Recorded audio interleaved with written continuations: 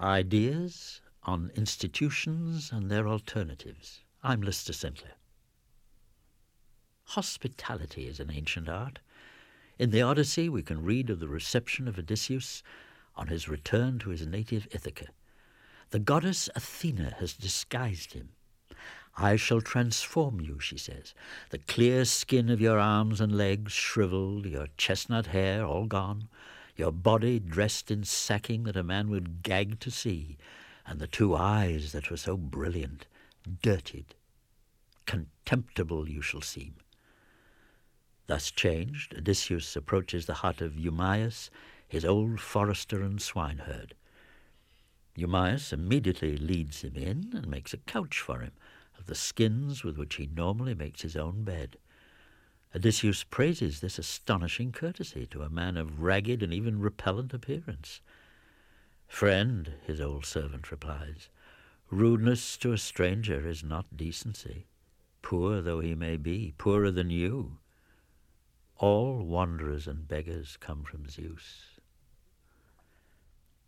This story indicates something of what hospitality meant among the ancient Greeks. Many other peoples have comparable traditions. Monks in the Benedictine tradition recognized Christ in the guest who appears at the abbey door. But gradually, in the Christian West, spontaneous and personal practice of hospitality yielded to a set of institutions specially designed for that purpose. Historian Ivan Illich points to the hostels for the homeless and the destitute, organized by Christian bishops in the middle of the 3rd century, as the first institutions created to offer hospitality in the name of the whole community, and to begin the uprooting of hospitality from the household. Many centuries later, in Jerusalem in 1195, the Knights Hospitaller founded the first hospital. Like each new institution that followed, it began as a heroic expansion of the scope of Christian charity, but led eventually to a world unprecedented outside the modern West, a world with an institution for every need. This has left contemporary societies in a curious and paradoxical position, rich in institutions, but poor in the virtues they supposedly embody. Hospitality is one of those virtues, and this episode of Ideas tells of an attempt to discover and foster its practice in a suburb of Pittsburgh, Pennsylvania. It comprises the second hour of a 6-part series called Beyond Institutions by David Cayley. In 1988, Samuel and Pearl Olener published The Altruistic Personality, a book about the many non-Jewish Europeans who sheltered Jews from the Holocaust. Of the 600 people they studied, nearly 70% said that they did it because they were asked. And in most cases, it was not the threatened person who asked, but an intermediary.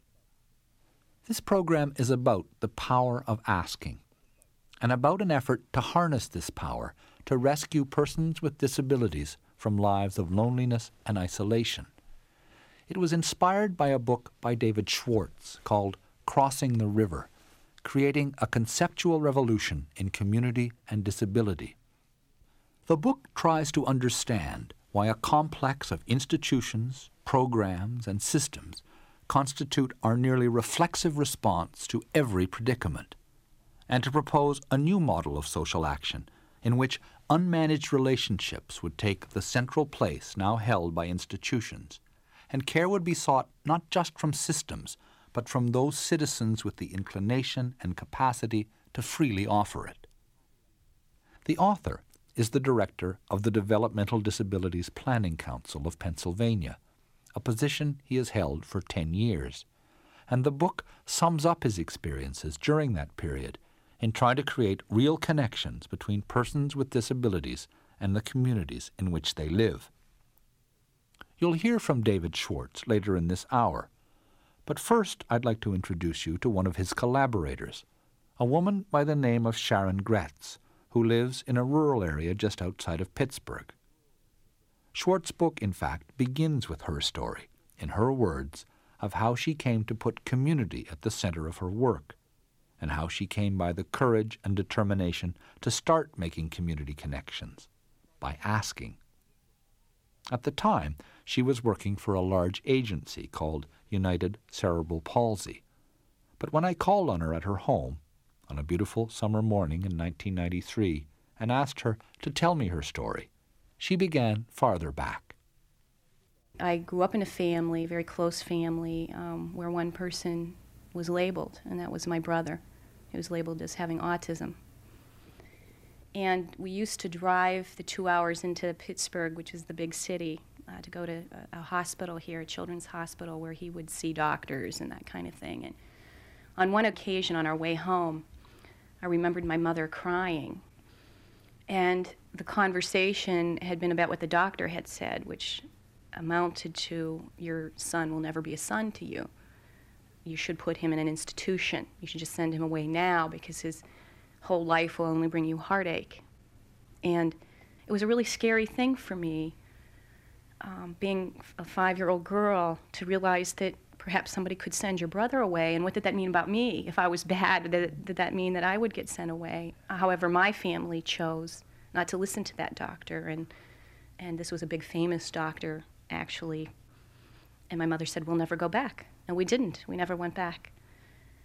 And my brother grew up with me in our small town of Punxsutawney, Pennsylvania, in a community where people knew his name. And to see the rest of our family and my parents' friends, and eventually my friends as I was a teenager growing up, who were able to accept him. I mean, he's different. He is different. He's always going to be different. He acts weird sometimes. But he has all these other really neat traits about him, like he's never learned how to lie. So when you ask him a question, you'll get his really, honest response to that. There's these little social nuances he never learned that are kind of refreshing. So there's, it was okay that he was different, within my circle of friends. And when I think back, I think of him at different points in his life. Like, I remember when he was in high school. My mother insisted he be mainstreamed into regular classes. At a time there wasn't really a thing called inclusive education. She just insisted. And there was this high school cross-country coach who was a friend of my brother's psychiatrist. And the psychiatrist was a really wonderful man, and he said to my mother, I think Brian needs to get rid of some of his energy because he's so anxious all the time. And I wonder if, maybe running or something might help him. And, I know the coach at the high school, John Smith. I'll talk to him. And he did. And Coach Smith welcomed my brother onto the cross-country team and took him under his wing and helped the other boys on that team take Brian under their wing. And he was on that team for 2 or 3 years. And Coach Smith told them it was their job to make sure people didn't tease Brian at school. And if they did, then they better stick up for him because he's their teammate. And those boys became his friends. Years later, the meaning of her brother's story would come back to Sharon Gretz when she herself began to seek points of entry into the everyday world for people who had been excluded. But first, she took a job with a large agency called United Cerebral Palsy in Pittsburgh. And in this position, she feels in retrospect, she put so strong an emphasis on the rights of people with disabilities that she became somewhat suspicious of the community. It was a big civil rights thing for me, but it was all kind of this, I felt like a lot of times like demanding. I felt myself an ally of people with disabilities, but it was always this people, the community out there is bad, people are, going to try to take rights away from people or aren't giving them their rights, and so that was my whole focus. And I guess I came to believe that the community was a hostile place for people. This attitude began to change when Sharon Gretz became involved in an effort to move 8 of United Cerebral Palsy's clients, all with relatively severe disabilities, out of nursing homes and into their own apartments. This program was an innovation for the agency, and in 1985, when it happened, for the state of Pennsylvania as well. It involved a creative patchwork of funding and was viewed very skeptically by those who had previously cared for the people who were moving. The staff at the nursing home were taking bets about when they'd be back. I mean, people were putting money in, saying, okay, well, I think David will be back in a month. I think Mary Lee might be back in oh, we'll give her 3 months. Seriously, taking bets on when they'd be back. They really believed that they were the only people who could provide care to a person, if you want to call that care, or, physical assistance. They believed that people were too severely disabled to ever, how could this person live in their own apartment? I mean, come on, let's be serious.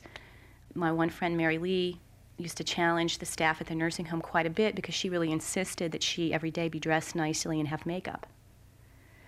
And so a lot of them didn't like her. And they just said, gee, you cause so much trouble around here. Just imagine what it's going to be like in an apartment. You're going to have only a few people to depend on instead of all of us.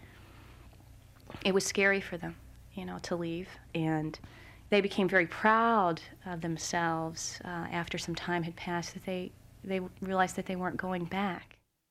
The 8 people who made this transition had spent, between them, 145 years in institutions. They were now living, nominally, in the community. But as Sharon Gretz began to realize, that did not mean that they knew the community, or that the community knew them. Somebody said to me this phrase that kind of had a big impact on me, and that was, I'd like to feel needed sometime. Everybody's always giving me. I get, aides that come in and help me, and I get help cooking dinner, and people take me to the store. I'd like to give back. And that kind of sat with me for a while, and then I had the opportunity to meet some folks who kind of further challenged me a little bit. There were some folks from Syracuse University who came to study this program because they had heard about it. And at the same time, I met David Schwartz from the Developmental Disabilities Planning Council. And both of those sources introduced me to John McKnight's work. And I remember the first article I read of McKnight's was called, I think, Professionalized Service Disabling Help. That really spoke about how sometimes through this idea of paid service, we actually do more harm than good. And I had never, ever thought about that before. It never occurred to me that possibly in these structures of helping that I had been a part of really building at this agency that there might have been some, remnant of hurting people in some way. So that really provoked me a lot. That I remember feeling really stunned by it. I wasn't angry. I was very curious. And I began to think more about, and people were challenging me to think about, well, these people who moved from the institution, what was their life really like? And Steve Taylor from Syracuse said to me, who is in their life that isn't paid to be there? And I started, trying to think of each person. Who was it? Who wasn't? And I realized there was nobody.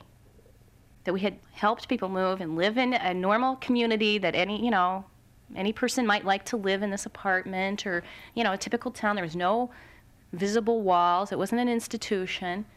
People went to the grocery store. People, ate in restaurants. People went to movies. Had no one in their life who wasn't paid to be there. And that just shocked me. It was like being struck with lightning, but it wasn't a bad thing. And I don't know why I didn't see it as a bad thing, because I had put a lot of time into creating this whole thing, but it excited me to see something in a different way. Sharon Gretz began to consider how she could connect her clients with the world around them. The place that they were living was a town just east of Pittsburgh called Wilmerding. The Westinghouse Company had begun there a century before, but in the 1980s the town was suffering the same difficulties as many older industrial areas in the U.S. Gretz knew that she had to find someone in the town who was well connected, so she began to make inquiries.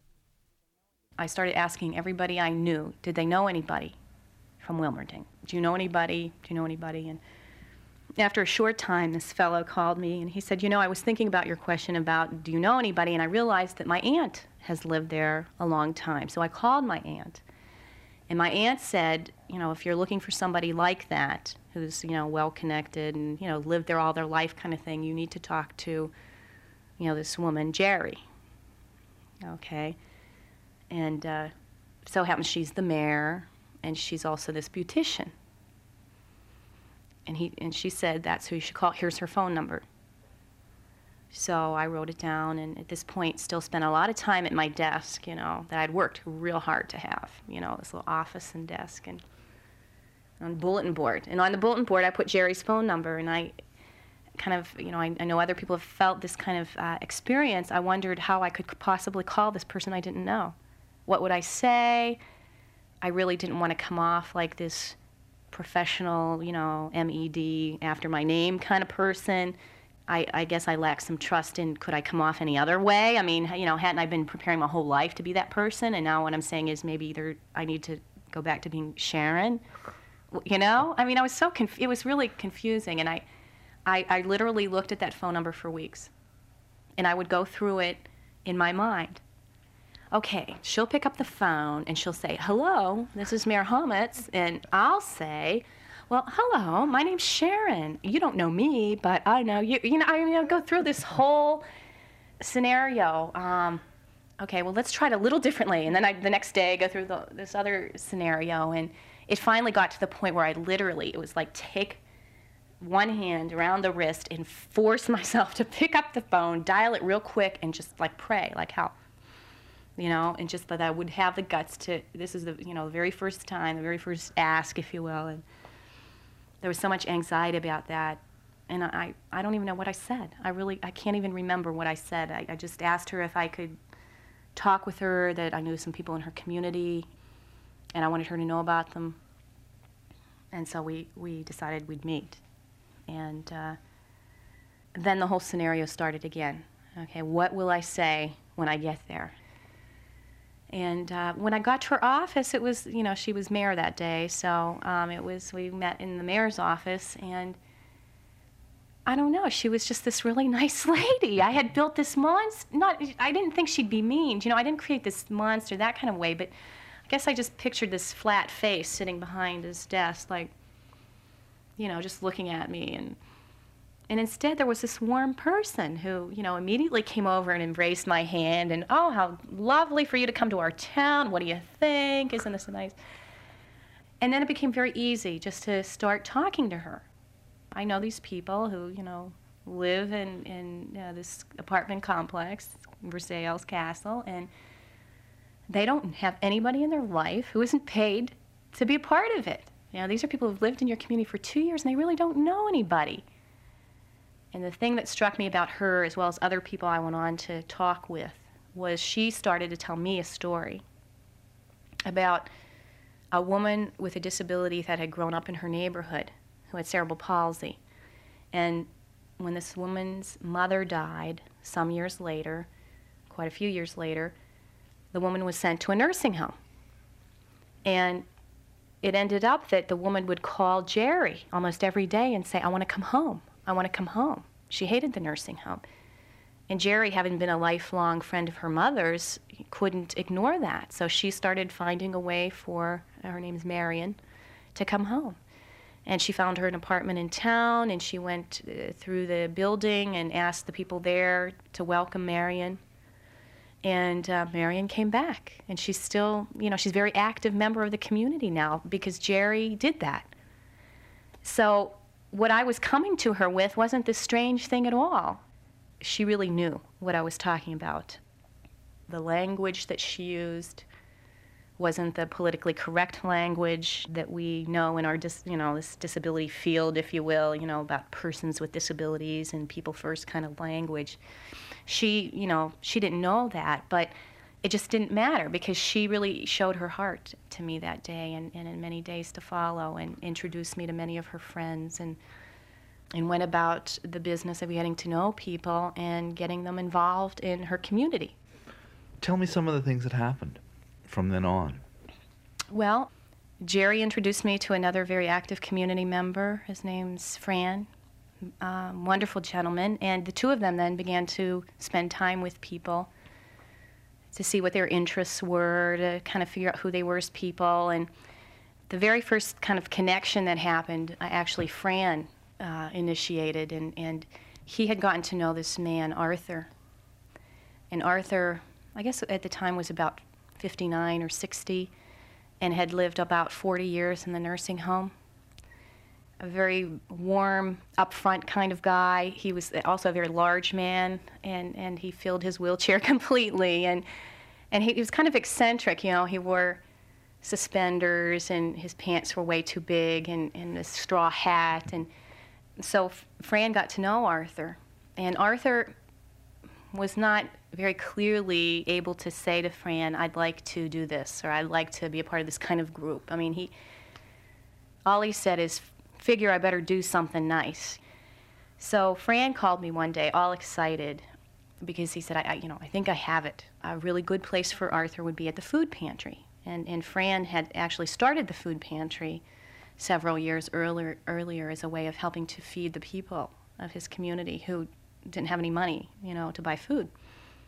And I'll never forget when he told me what they had planned for Arthur to do. And that was that Arthur would be the person who greeted everybody. He would be the first person who people came to when they entered the food pantry. He would greet them, and then he would give them their number because, there's so many people came in at one time, and, just to keep things running smoothly, they decided on this number system. And I sat there and I looked at Fran and I thought, oh my God, they don't get it.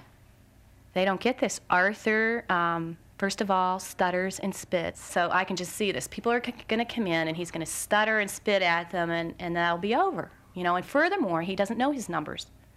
Don't they see, I had envisioned they'd put him in the kitchen, maybe packing food where, he was, he could do things with his hands, but he couldn't think real well.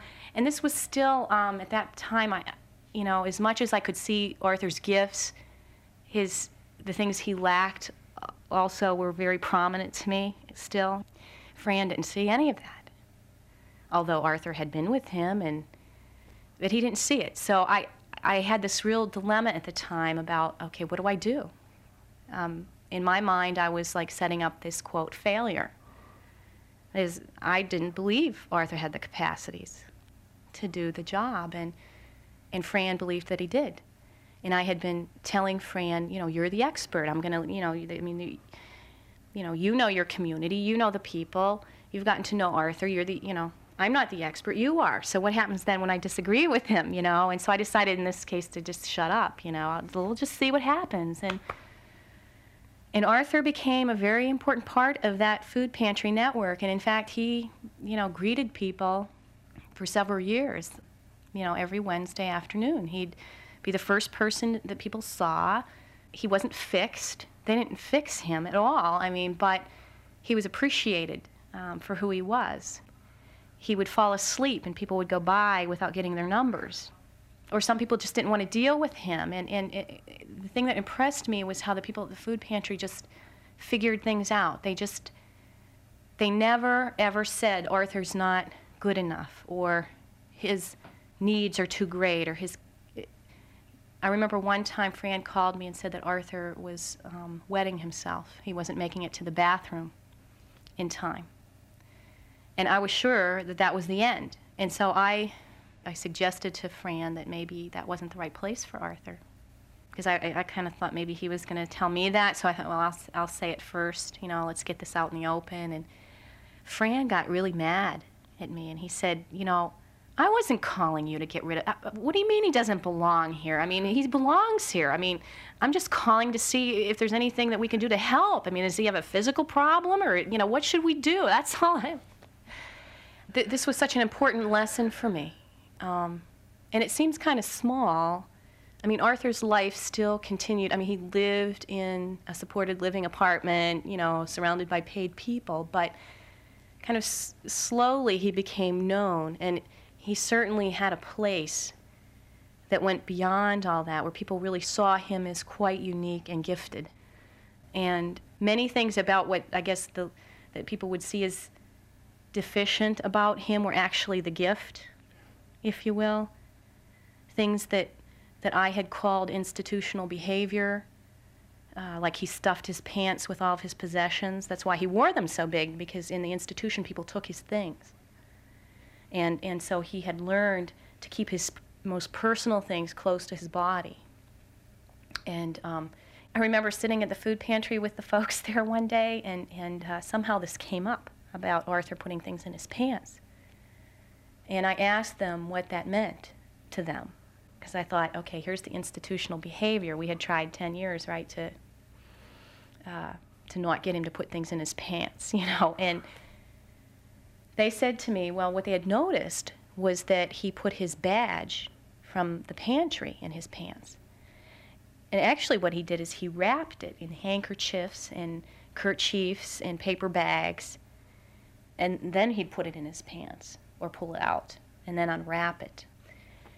And what they told me is that meant that that was like one way they knew how important his work was to him, that this place had become that important to him because he only kept things in his pants that were really important to him. Okay, I mean, they didn't see anything at all wrong with that. You know, that was a source of pride for them, actually, you know. So my whole way of thinking was just exploding because things that I had seen as problems weren't problems. Things that had these labels that, you know, needed behavior plans to back them up in this kind of human service world. In the community people were very creative in how they interpreted those things. And it was all based on their relationship with him, that they knew what that meant when he wrapped that prize badge, you know. And that only came from spending time with him. Sharon Gretz went on to make community connections for many of the other people whom she had helped to get out of the nursing home. Asking never really got much easier, she says, but the results justified the effort. And if she had not asked, she believes, the people whom she knew would never have become known to their communities. There were many people in the community who were prepared to welcome someone who might have been seen as different. The trick was finding those people and then asking them. And I really don't think that unless there was somebody out there finding them and asking them, that the people I knew and cared about, I'm not sure they would have ever become a part of the life of their town. By all accounts, in their own account, their life from the time they had left the institution had improved greatly. But when people became a part of a group where they felt like they belonged, it added so much more to their life, even though they still, for the most part, I think we could say were surrounded by service. Having those opportunities where they were not a client, where it was just them based on their interests and gifts, involved with other people who had those same interests and who appreciated who they were, it just sparked so much life in people that I became convinced that this was a very important thing that needed to happen for not only those people, but for many people who had been sent away, who had been labeled.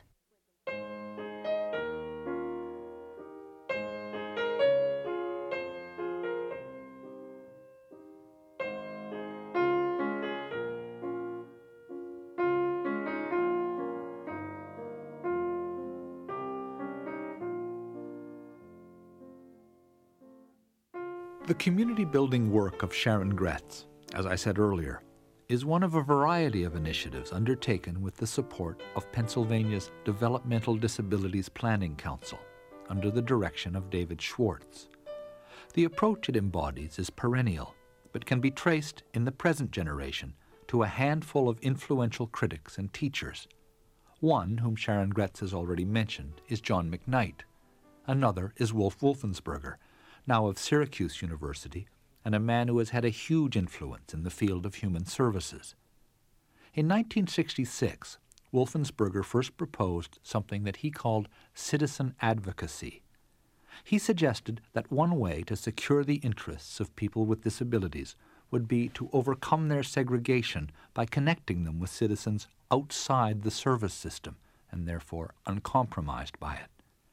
He believed that creating voluntary, or he also says natural relationships, would provide more safety and sustenance to extremely vulnerable people than exclusive dependence on paid helpers.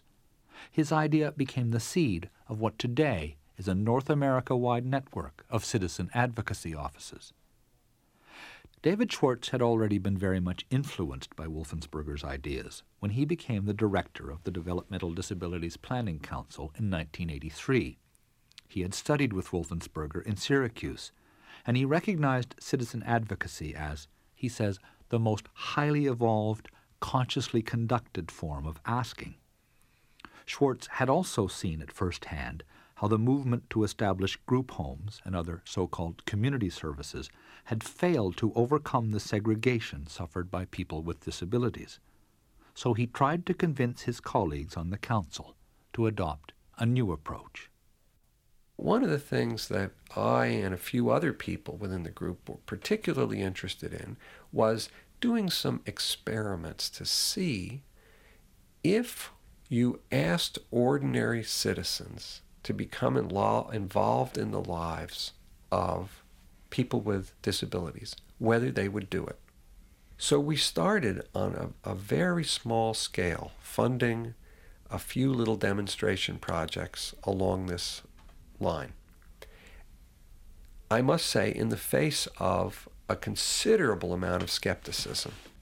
But what happened was amazing stories started coming out of these projects where people were asking others to be involved.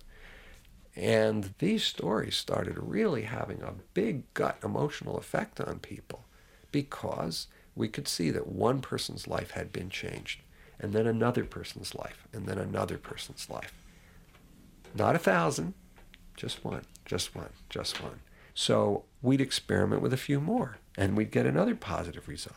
And then we'd put out some big grants to big system change projects with professional organizations, and we would be very disappointed in the amount of actual change that occurred.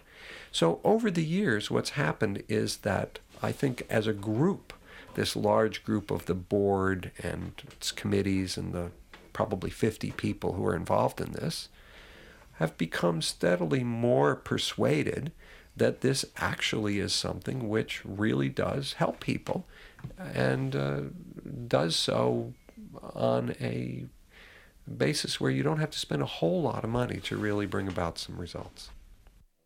One of the important premises of the work in which David Schwartz has been involved is that relationships are what finally matter.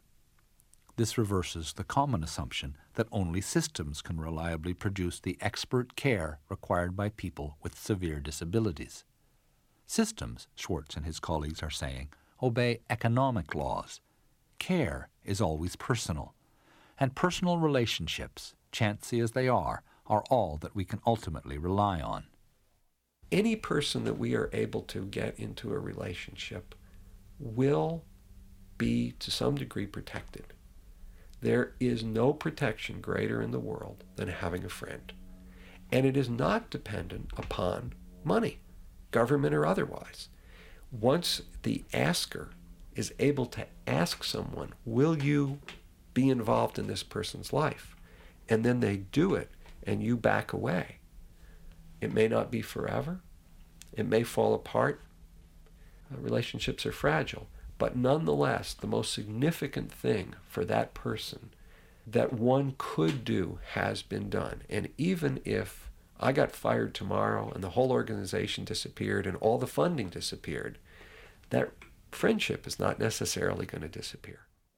David Schwartz has been reflecting for a long time on the question of how to end the isolation of people with disabilities. And he has asked himself why, if communities are assumed by definition to be hospitable places, should a special class of askers be necessary to galvanize this virtue? The answer came to him in a meeting he had arranged in order to bring a number of his colleagues together with Ivan Illich, someone whose thinking Schwartz had found stimulating and challenging. The discussion was about the gospel story of the Good Samaritan, a parable about a man who has been robbed and beaten and left half dead in a ditch beside the road. Two men of his own nation, both of high religious standing, come along the road but pass by on the other side.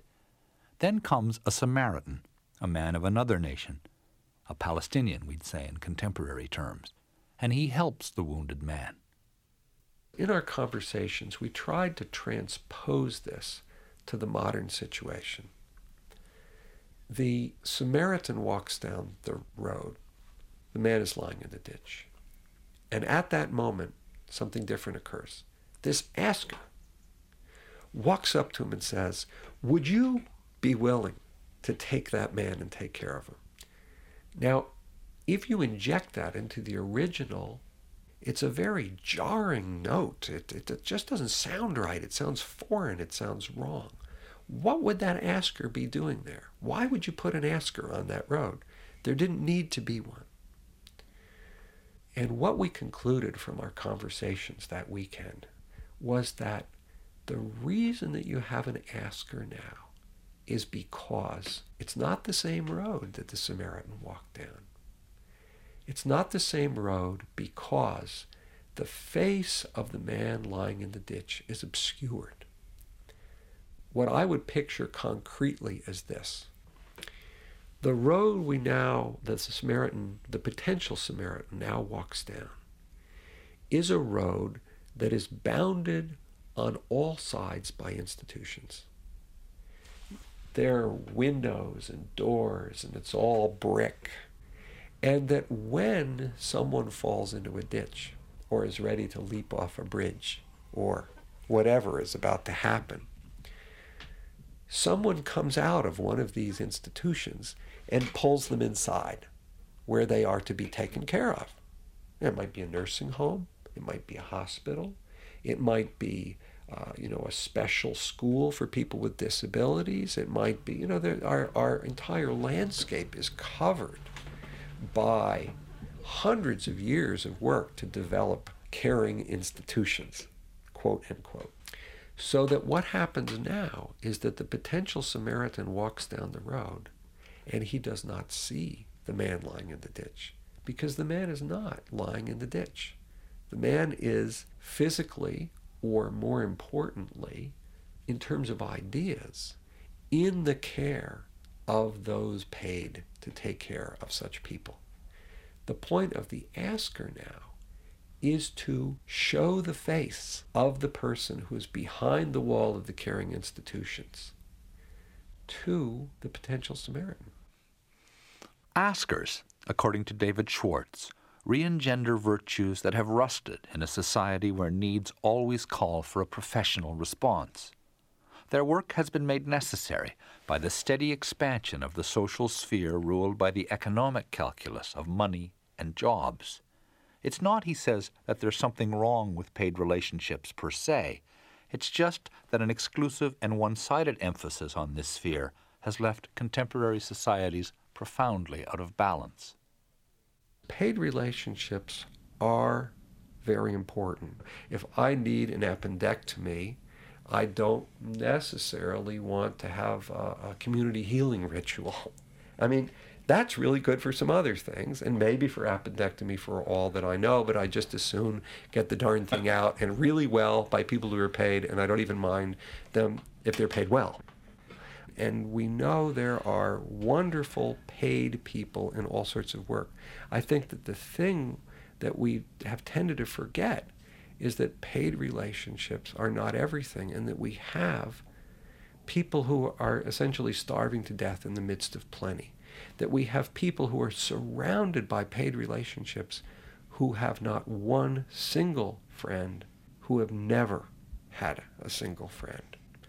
And that if this goes on very long, people then become so adept at rejecting any approach of a friend that lest they be hurt one more time and rejected, that they never let anybody in.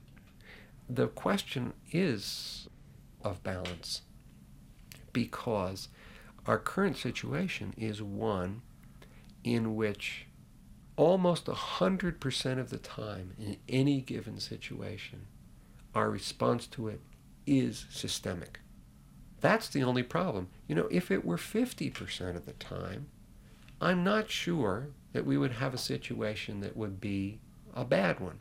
I think the fact is that if you don't tend to restrain systemic and essentially economic forces, they take over the whole world. And we live in a world in which that it has taken over most of the world, and so we think that's what the world is. And the urgency is simply to get back to some kind of a balance.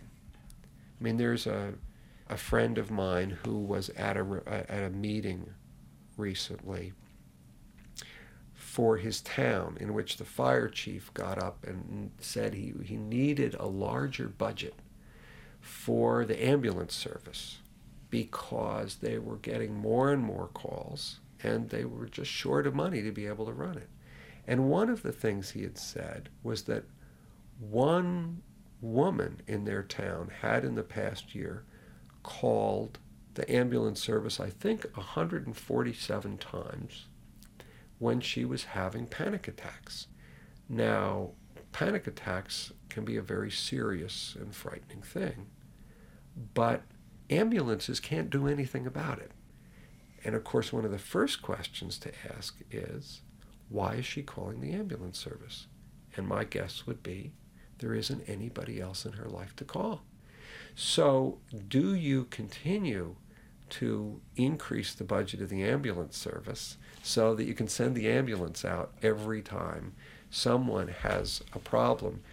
Or do you try to regain some kind of a balance? And the curious thing about this particular time in history is that we have so completely lost our balance.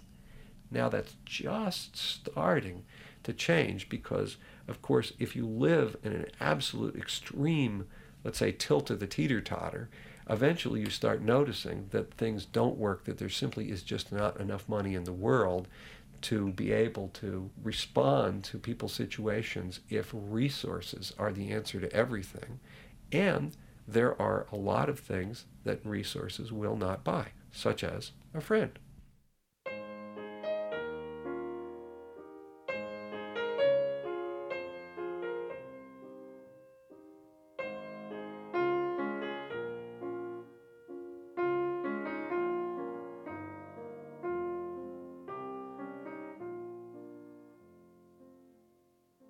In the first program of this series, David Schwartz told a story about a woman called Joni Davis. She had lived since infancy in a notorious institution called the Willowbrook State School for the Mentally Retarded. When a television expose made a scandal of this place in the 1970s, she was moved into a group home David Schwartz had helped to start in Ithaca.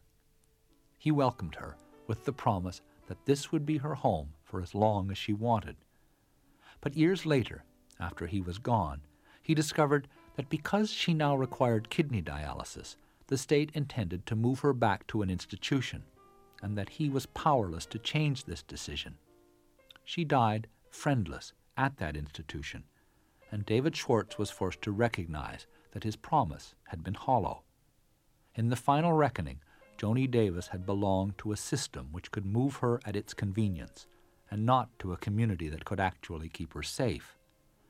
This was one of a series of experiences that were decisive in making David Schwartz seek security for vulnerable people outside institutions. But would a community respond in similar circumstances? That was the question faced by Sharon Gretz when she discovered that one of the people she had helped to get out of the nursing home and into her own apartment had cancer. The woman's name was Mary Lee, and she received the diagnosis when she had just begun to establish herself in her new community.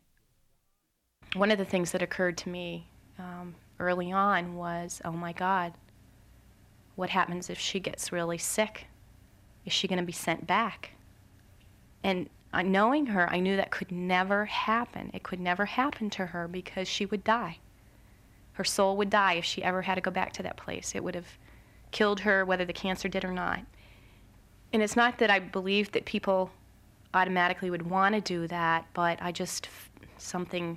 know that systems have their levels of care and how much money they'll spend, and I really worried what these funding sources who provided for her helpers were going to say about all this. But I knew that the staff at UCP were committed to her staying. But I just started to ask myself what could be done. You know, what could be done to ensure the best chance we can that she won't go back. Sharon Gretz decided to bring together all the people who knew and cared about Mary Lee to talk about what was to be done. The meeting was attended by family and staff from United Cerebral Palsy, but also included people from a church Mary Lee had begun to attend before she started to receive treatment for her cancer. So Sharon Gretz arranged a second meeting at this church. We talked about what people might be able to do. For instance, people spoke about how their church was not very accessible where the fellowship hall was in the basement. And they talked about how important it was for her to, become more involved at church as she could, and that they, would have people there who would carry her chair and all, a very heavy chair, down 2 flights of steps if need be, because, I mean, there was just no way they were going to make this accessible in her lifetime. We have this ladies' circle. We meet every Wednesday. We have lunch together. Why don't you come? Once a month is movie night. Why don't you come? And so slowly, she became more and more involved in these other aspects of church life that she had never been a part of before. And as it turns out, her cancer for a while seemed like, okay. Well, then things changed again. It had grown. The lumps were back. Worse, this time. And again, she was so sick she stopped going to church. And people had really just started building relationships with her, and I had hoped that they just realized that they were needed to come to her now. But, they didn't realize that yet. So I went back and I called this Pastor Ed, and I went into his little study at the church, explained to him what was happening to Mary Lee again. And I said, you know what? I said, I don't know how much time she has. I don't know. But I know that right now she's stuck in her home. I know there's many, people around her, some who love her, some who are doing a job, but all who are paid to be there. Now, she's one of yours. She is a member of your congregation, and I want to know what you people are going to do. Because she's at risk. She's at risk of, number one, going back to the nursing home. She's at risk of dying without ever knowing that she was loved just because of who she was, or because she was a part of something and belonged somewhere. I said, this is becoming more and more costly. And I said, what are you going to do? And after listening to me, he said, so what you're saying is that Mary Lee needs us to come to her. And maybe we can help support her to keep her at home. Is that what you're saying? And I said, that's what I'm saying. I don't know how. I don't know. So he decided how. He sent another letter of invitation to the members of the church and also announced it from the pulpit that Mary Lee's friends would be meeting in the parlor. So we met, and he presented the situation to them again. And he said to them, we need to go to her. And he pulls out this list of days and times, and he said, I expect everybody in this room to put their name down about when you're going over to Mary Lee's place, and that everybody can do something. Some people might want to go and talk. Other people, Mary Lee enjoys movies, so bring some videos with you. She'd like people to write letters for her. Some of you can go and write letters. Some of you might want to cook. And this one guy kind of raised his hand. He was kind of slumped in a chair and raised his hand. I kind of got the impression he was a real jokester. Do you know what I mean? Like, he was the funny guy all the time. But he was quite serious this time. He said to me, well, ma'am, wouldn't you rather just have the money? He said, we're not trained like people who work for your agency are trained to help her. And even before I could respond, Pastor Ed jumped in and he said, it's not just about money. This is about her knowing she's one of us. And then this man said, well, I don't cook, and I'm not good at this and I'm not good at that. And Pastor Ed looked at him. He said, no, but you're a fine bullshitter. He said, so if all you do is you go and you sit and you bullshit, that's what you give. Everybody can give what it is that they give, what is good, what they know how to do. And that's kind of how it worked. People started coming, and they came, at scheduled times, and then some people would come at unscheduled times, and they kept coming.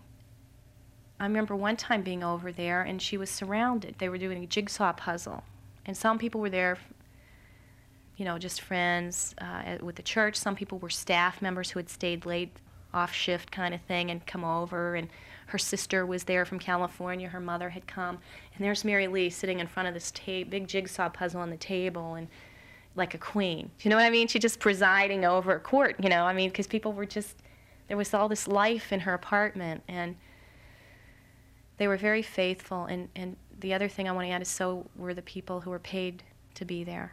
And the church friends and the people who were paid to be there didn't always see eye to eye on things. That was a rough part, because the community people really expected things to be a certain way and didn't understand the way that the system worked. And the people who were paid helpers really felt that they had done everything they could. I mean, they had really gone from a situation where they thought, oh my God, we can never do this, to whatever it takes. And so they didn't know, with the church friends coming over, well, what should I do? And a number of us were trying to help those worlds understand each other a little bit better, and it didn't go as well as it should have probably, but part of this is that you can't fix life, and so part of this story is that Mary Lee died. But she died at home, and I believe she died knowing she was loved. And kind of the proof of that was, I think, at her funeral, which almost literally filled the church. And I knew that even a year previous to that, had she died, half of the church would have been filled with people who had known her through their paid service, because she had developed many friendships that way. The interesting thing, though, is when she died was the half of the church that was filled with her church friends. And they came and they grieved for her. And they prepared a beautiful luncheon in her memory. And to me, that kind of told the story. They were there for her when she needed them. And I think that's the power of inviting people into each other's lives. You know, I mean, what Pastor Ed said was, Mary Lee's life presented a gift to them. That, you know, as painful and as tragic as the cancer situation was, it was a gift to them to find out what they were about as a congregation. She changed all of our lives. I mean, and it's not an easy thing. It's not like this fairy tale thing where everything in the end turns out like you want. You know, I wish she never got cancer. You know, I wish she didn't go through all the pain. I wish that her church friends and her staff didn't fight so much. I wish that it had come 10 years earlier. But that's kind of part of what I'm learning, is the asking and inviting that we do isn't separate from life itself. And it's, though, through relationships that all of our lives are enriched, whether it's through our pain or through our joy. Without the relationships, it doesn't matter anyway, see? Mary Lee helped build relationships among a lot of people. So that was her gift.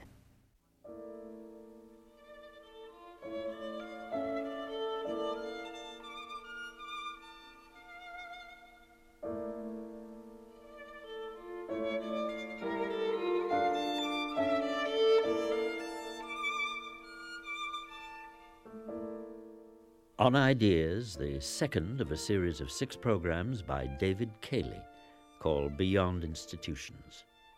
The series continues tomorrow night. Technical production was by Lorne Tulk, production assistance by Gail Brownell and Liz Nodge.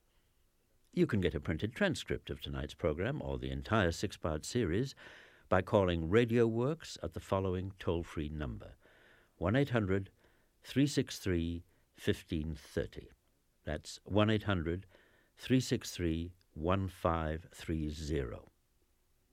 The executive producer of Ideas is Bernie Lucht, and I'm Lister Sinclair. And stay tuned for Between the Covers, Healthy, Wealthy, and Dead by Suzanne North, following the 10 o'clock news.